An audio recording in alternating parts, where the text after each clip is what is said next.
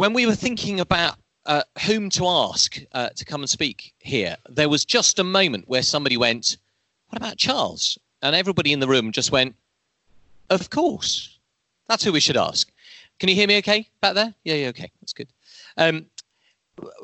It must now have been, I've been trying to work it out, 11 or 12 years ago that I got a phone call from the then Bishop of Kensington, Bishop Michael, to say, actually, I'm not going to try and do an impression, but he has the most bishopy voice, apart from the ex-Bishop of London, Richard. Any chance you'd be willing to consider having a curate? And I thought somebody was playing a prank on me because I was a bit early on in being a vicar. I didn't expect to be offered a curate so soon. So I immediately went, yes, please. And then had to think, who might he offer me? No, it's all good. It's all good. This story ends well, by the way, just before you're worrying. I was thinking what the best way to introduce Charles is, but I think the best way of saying it is actually when Charles and Charlie and Millie and Pippa arrived at All Souls, they plunged headfirst into the life of the church in such a way that it was hard to sort of imagine All Souls sort of having existed without them. They were so immediately part of the church family here. And actually, it will be a thing of lifelong gratitude, as far as I'm concerned, that it was Charles and Charlie and the family that came. And I think I won't ever be able to think of All Souls without them as part of that family. So it's an absolute delight to welcome you back, as it were. I know we're away from home, but back here. Charles has a huge heart that God's given him, an incisive mind, and most of all, he loves the Lord. And I know that over the past few weeks, he's been listening and studying and wanted to hear what God's got for us. So we should come, not just because of Charles, but because of Jesus, and with great expectation for what God has to give to us today. He is vicar of a pair of churches up in what I like to think of as North London, but what is probably Hertfordshire, but we'll own you as London still, not too far away. If you haven't spotted Charlie yet, Charlie's over here, who is training for ordination at the moment, and the two of them have Millie and Pippa, two girls that I think of as this high, but are probably, this high now. Fantastic. Charles, let me pray for you. And I think we ought to give him a round of applause. It's great to see him. It's good to get the applause in early on this one. Yeah. Heavenly Father, thank you for Charles. Thank you that you've called him to know you. Thank you that he is your son and that you love him and that he loves you back. Thank you also that you've put in him such a love for your word and such a love for your people. And we pray that over these next few minutes and actually over the rest of today, you will speak through him just as you've been speaking to him. In Jesus' name. Amen. Can you hear me? Oh, great. Good morning. Thank you, Richard, for that very generous introduction. I'm so thrilled to be here. This is the highlight of my year to come to Soul Journey. All Souls has a very special place in my heart and in Charlie's heart as well. So we feel exactly the same way about you. And I came here to All Souls, that is, as a curate in 2008.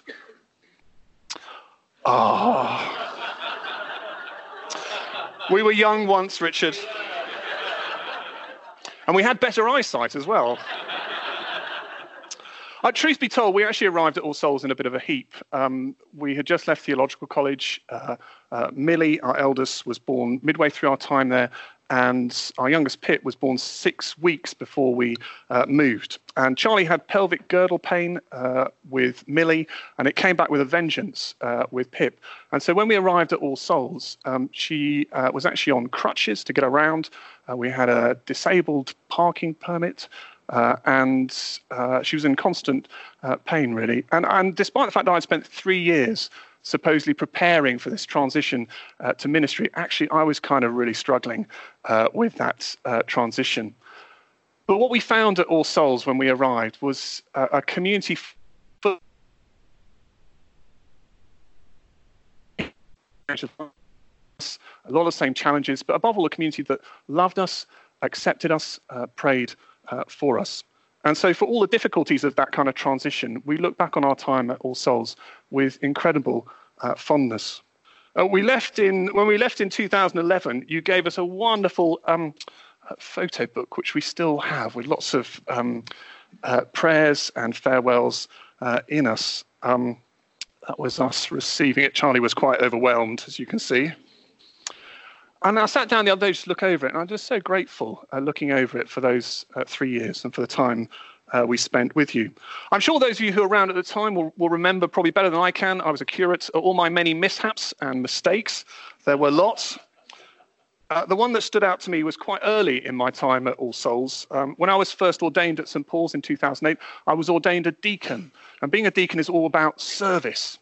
And so I thought, right, I'm going to serve people practically as a deacon. Except I'm a very impractical person. And one of my first victims was Pat Andrews, and her lovely husband, Ken. I was visiting them one day when one of them mentioned that their computer was broken. So quick as a flash, I said, oh, I could fix that for you, despite the fact I don't really have any IT background at all. Do you remember, Pat? Yeah. So the only solution I knew was turning the computer off and turning it back on again. So I thought I'll do that. So I turned it off, turned it back on again, and then smoke started coming out. You know the bit at the back where there's a kind of fan in the old sort of hard drive? Smoke started coming out the back of the fan. I completely totaled their computer. But I'm, 12 years on, I'm still really, really sorry about that.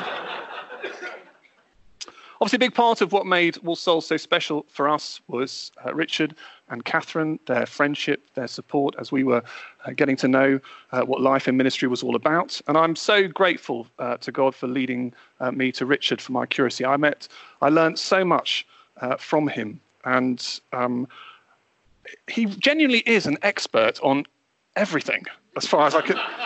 It's amazing. Whatever the topic was, he was always able to find something wise and helpful to share about it. So he continues to be such a gift to me. That's not to say we didn't have our differences. Before training ministry, I was a city lawyer. So I like to know what we were doing, when we were doing it, and when we were going to be doing it. By contrast, Richard has, how can I put it, an enormous appetite for improvisation. He likes to keep things open as long as possible. But it was a really creative tension for me, and I learned so much through that, and it really stood me in great stead for my subsequent ministry. I have one confession to make, though. About a month ago, Richard texted me and said, what are your talks about for the weekend away? And I was having quite a busy day, and I just needed to buy a bit of time. And then it came to me. So I texted him back and said, what are yours going to be about? So I got another 24 hours. So sorry, Richard.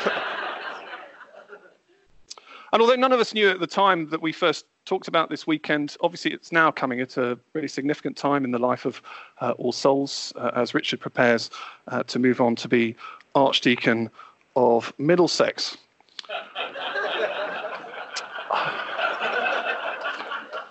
I don't know if many of you are fans of the sitcom Rev. The caricature of archdeacons is that they are these officious enforcers with an enormous appetite for the minutiae of church law, but no feel or sympathy for mission. I'm not sure I can imagine anyone more different from that than Richard. And I personally regard the appointment of someone like Richard, someone as imaginative, dynamic, godly as him, to a senior position in the Church of England as a hugely hopeful sign for it. So I rejoice over it. But obviously, Charlie and I will be praying for you as you go through this transition together. As I said, it's an enormous honour to be speaking to you today.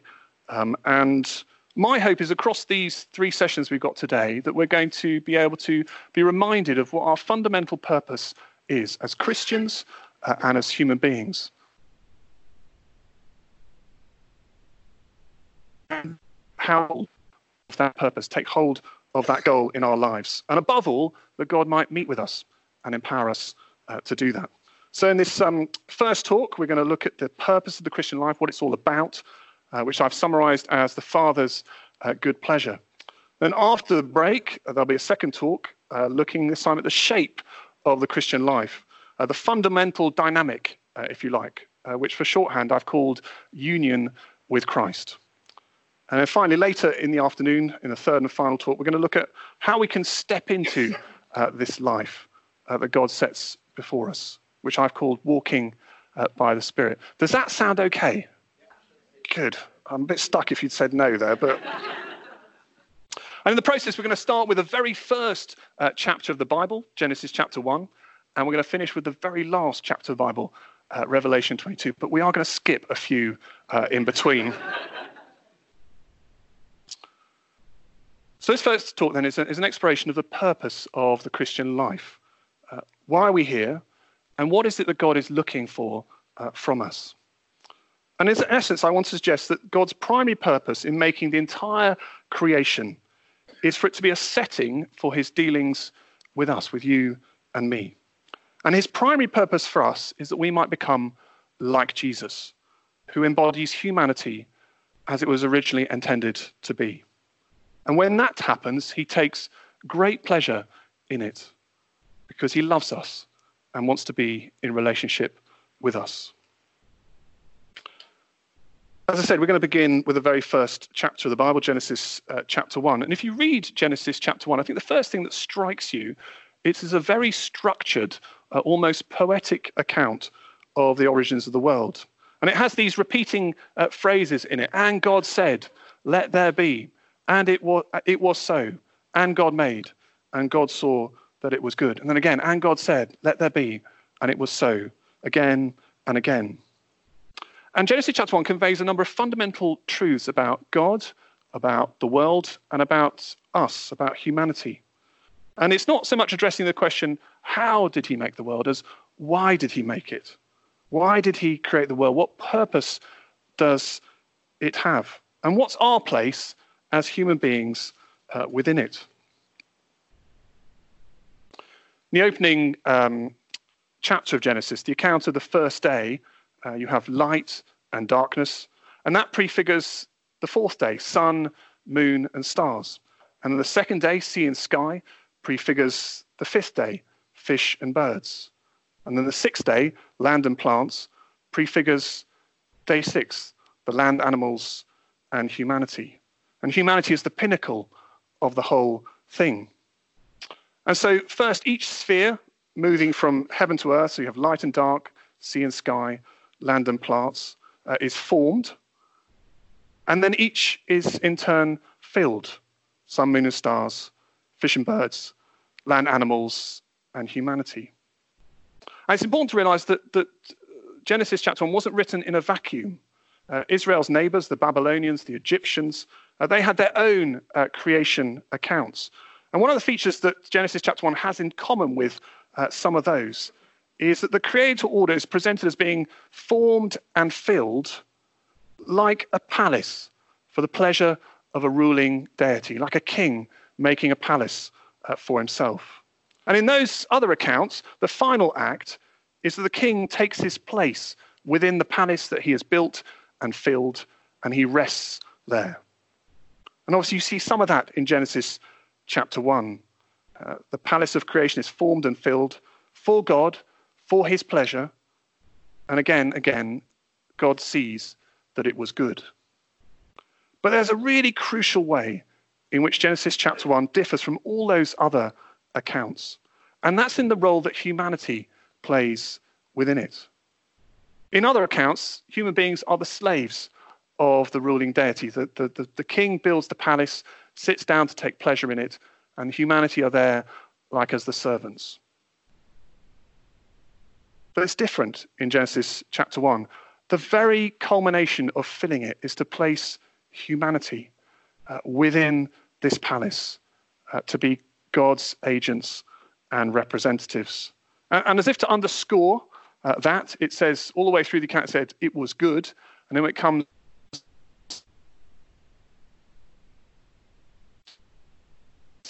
and so God made humanity in his image and likeness to underscore that fact. Image and likeness, so in order to relate to him, but also male and female to be in these relationships of mutuality with each other, and also in relation to creation to be the agents and representatives of God.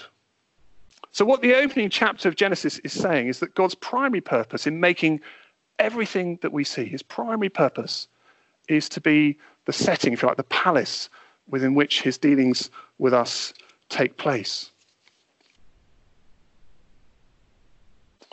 And in relation to all the other acts of creation, God simply says, let there be, and there is. Let there be, and there is. It's order and execution. But with humanity, the tone changes. God says, let us make human beings. Not let there be human beings. Let us make human beings. It's, if you like, the beginning of a project. Everything else, he says it and it happens. But this is the beginning of a project.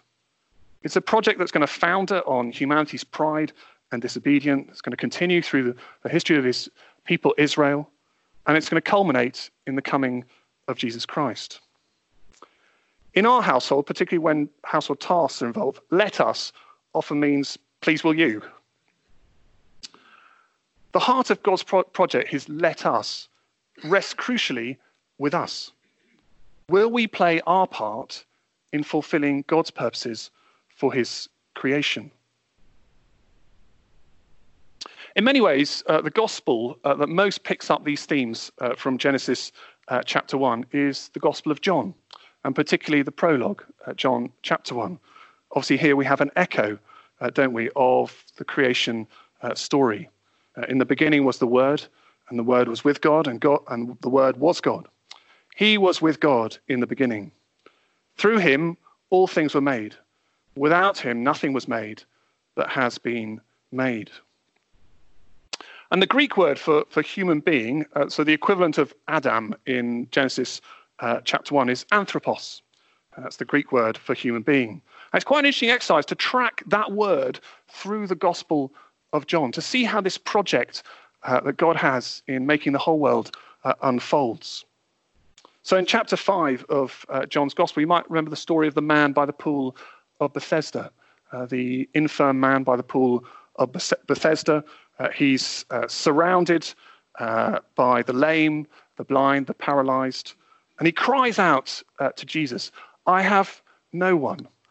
Literally, I have no anthropos to get me into the pool when the waters are stirred. I have no way to find healing. I have no way to find salvation. We have no way to find our way back into that original relationship for which we were created. And then in John chapter 19, Jesus is before Pilate. He's before the baying crowds who are baying for his crucifixion. And when Jesus comes out wearing the crown of thorns and the purple robe, Pilate points to him and says, here is the man. Here is the anthropos. Here is the one in whom that purpose finds fulfillment. The perfect human life from beginning to end. Perfect obedience, perfect love. He is the one who can restore this relationship. He's the one in which the image that we read about in Genesis chapter 1 is restored. And then finally, in John chapter 19, if you keep in mind that let us make human beings in our own image, you have Jesus on the cross crying out with his final breath, it is finished. The whole project is finished. Finally, a human life that is like that God originally intended when he made everything that we see. That's what the whole purpose was for, a life of perfect obedience to him, of perfect love towards others, a perfect union of God and man, relationship restored. Are you still with me? Good. And the good news, of course, is that he's done it for the whole of humanity. He's done it for all of us. In him, in Jesus, we find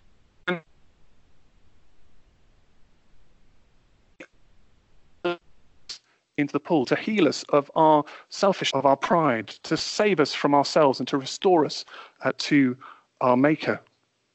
And God's primary purpose in making the entire creation was for it to be a setting for his dealings with us. And his primary purpose for us is that we might become like Jesus, the pinnacle of his project and who embodies humanity as it was originally intended. And Irenaeus of Lyon, there's a name, Irenaeus of Lyon, a 2nd century church father, he said this. He said, the glory of God is a human being fully alive. That is the pinnacle of God's glory. The height of everything he wanted to achieve when he made everything that we see. Jesus Christ, a human being fully alive. Stephen Alford, who was the person that Billy Graham said most influenced him in his ministry, he said this once: I've come to see that there's one thing that matters, really only one thing that matters, and that is that I become more and more like Jesus Christ. There's so much unlikeness to Christ, so much imperfection and failure in my life.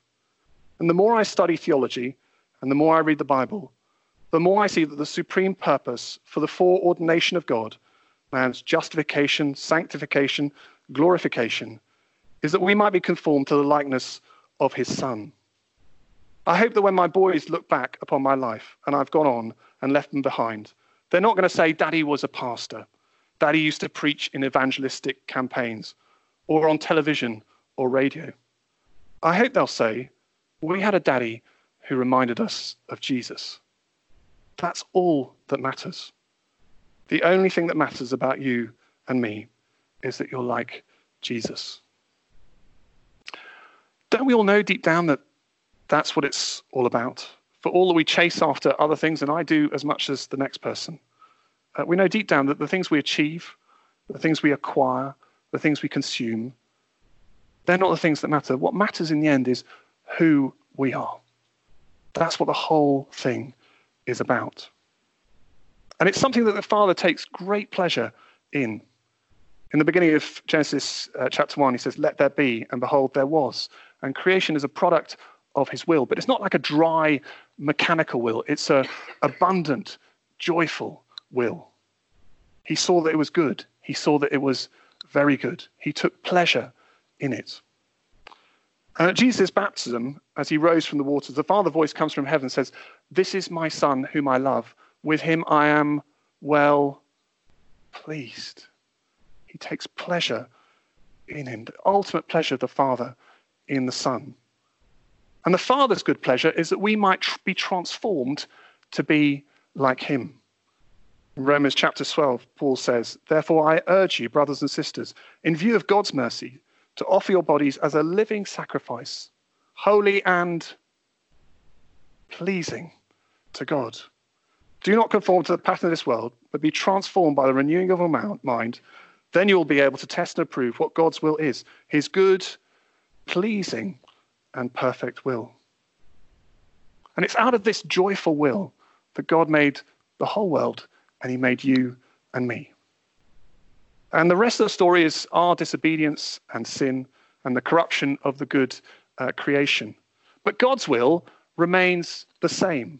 It's the first word, but it's the last word as well.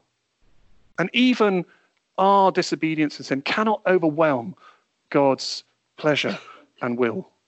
His perfect will surrounds creation, and it surrounds our lives as well, and it's the final word on it. God's good pleasure is so great that it can encompass within it even the worst atrocities and disasters of history, and also the greatest failures and sadnesses of our lives. He made the world for his good pleasure, and his good pleasure in the end will prevail.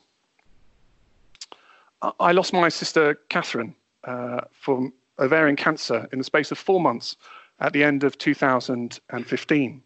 She made it to Christmas, and then she died in early January 2016, age 45. She was a very special person, and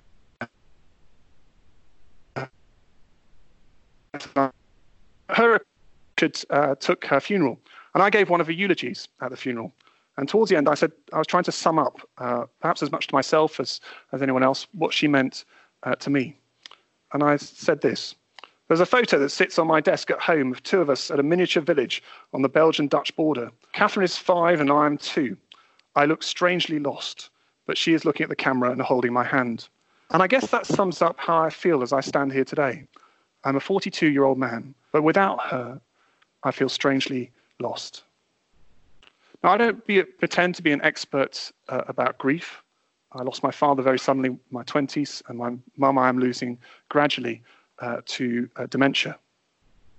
And clearly there will be some of you here who have had more painful, more traumatic losses than that. The grief of a parent is different from the grief of a spouse, which is different from the grief of a child, which is different from the grief of a sibling. And there are probably as many griefs as there are people and relationships. And I share that not to suggest that they in any way compare with each other, but just say that what I say is, I don't say glibly. The answer the Bible gives is that we're not left to try and fit these events, these huge events, in the limited horizon of our lives. If we were, it would be really tragic. But instead, there's a greater canvas within which they can be incorporated. And that canvas is God's love for his whole creation. The story of Jesus Christ crucified and risen again for us. And the story of his good purposes within that for us. 18 months after Catherine died, I took a retreat. And I was reflecting quite generally about the good purposes of God.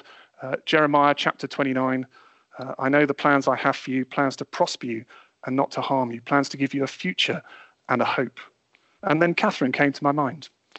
And she had left us some money in her will. And I had been having incredible difficulty thinking about it. Every time Charlie wanted to talk about what we might do with it, I just put off the topic. I didn't want to talk about it. Quite soon after she died, and I told someone about this, they said, oh, it's a blessing. The money is a blessing. And I thought, no, it's not. Because if it is, then God's involved somehow in all of this. And subconsciously, I was shutting him out of my grief. Anyway, on this retreat, I came to a point where I suddenly found the courage to let him in and to ask the question I'd been honestly carrying around since she died, but had feared asking, why did she have to die? And in that moment, everything seemed to shift. It's not that I got an answer, but I suddenly saw that God's good purposes are so vast, so all-encompassing, so indestructibly good, that just as the nail marks are still inscribed on Jesus' body as he rises again, in some inscrutable but magnificent way, even this loss, even this sadness is not too great to find its place within God's loving purposes for me. And when I got back from the retreat, I was reading the Psalms, and this verse from Psalm 116 popped up. By grief and sorrow I was held. Then I called upon the name of the Lord. O Lord, I beg you, deliver my soul. Gracious is the Lord. There's so much to marvel at, isn't there, in creation? Its vastness, the sheer creativity of these billions of stars and billions of atoms. The extraordinary precision of it all, that if the conditions were slightly different, the physical world would not sustain life. The dazzling array of species, the beauty and complexity. I went to the opticians for a retinal scan a little while ago, and she was scanning my eye, and it showed the retina and the capillaries and the optic nerve and the macula. Just saw Nick as I said that, but there we go. The macula. I just turned to her, I said, it's a wonder, isn't it? And she said, it really is. God's primary purpose in creating everything was for it to be a setting for his dealings with us. And the primary purpose for us is that we might become like Jesus, fully human as he is fully human. And when that happens, in the midst of life with all its mess, he takes great pleasure in it because he loves us and wants to be in relationship with us. Isn't that incredible? God made the universe.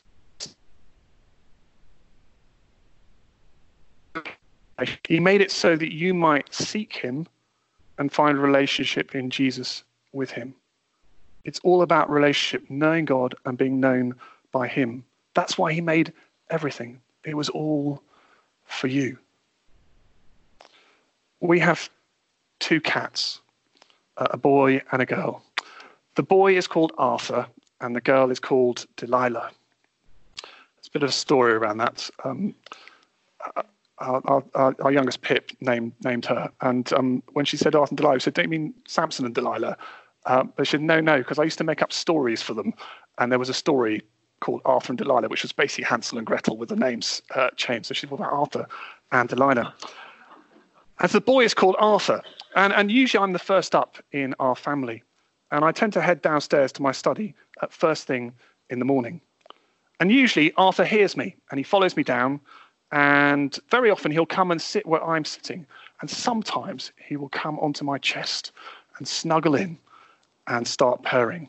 And when that happens, that's one of the best parts of my day.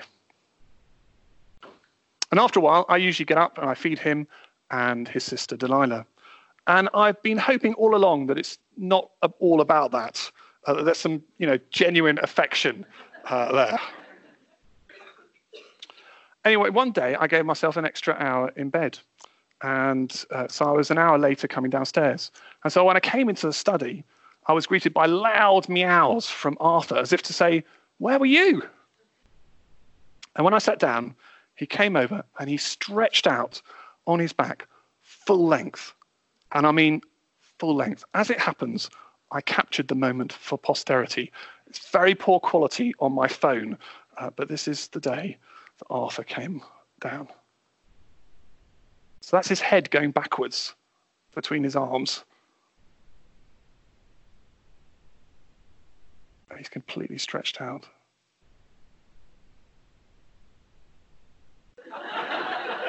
Yeah, that's me. And it wasn't even me who fed him that morning. How good is that? But Arthur is a cat, but even he knows that it's all about relationship. Be like Arthur. He's just stretched out. Stretched out. Can we be like that? Can we be like that with the Lord? Can we go for a relationship with him? Can we explore his good pleasure, what he wants for us, this fully human life that we see in Jesus? Can we push into the fact that he loves us and wants to be in relationship with us? Let's be like Arthur. Shall we pray?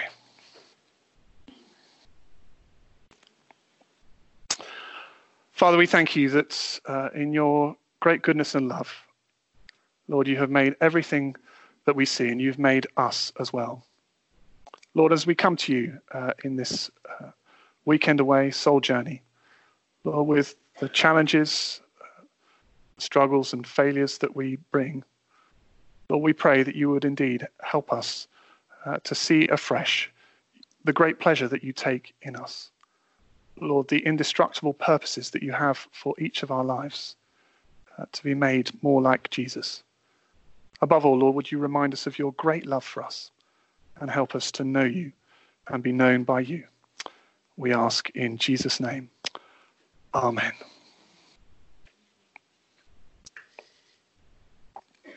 Let's just take 1 minute just to be still. And just in that stillness, just listen to your own heart. Think back on what you've heard. It feels to me like we've already had a rich meal to start the day. What is it that God wants to say to you just in that minute or so of stillness before we go and collect children and have some coffee?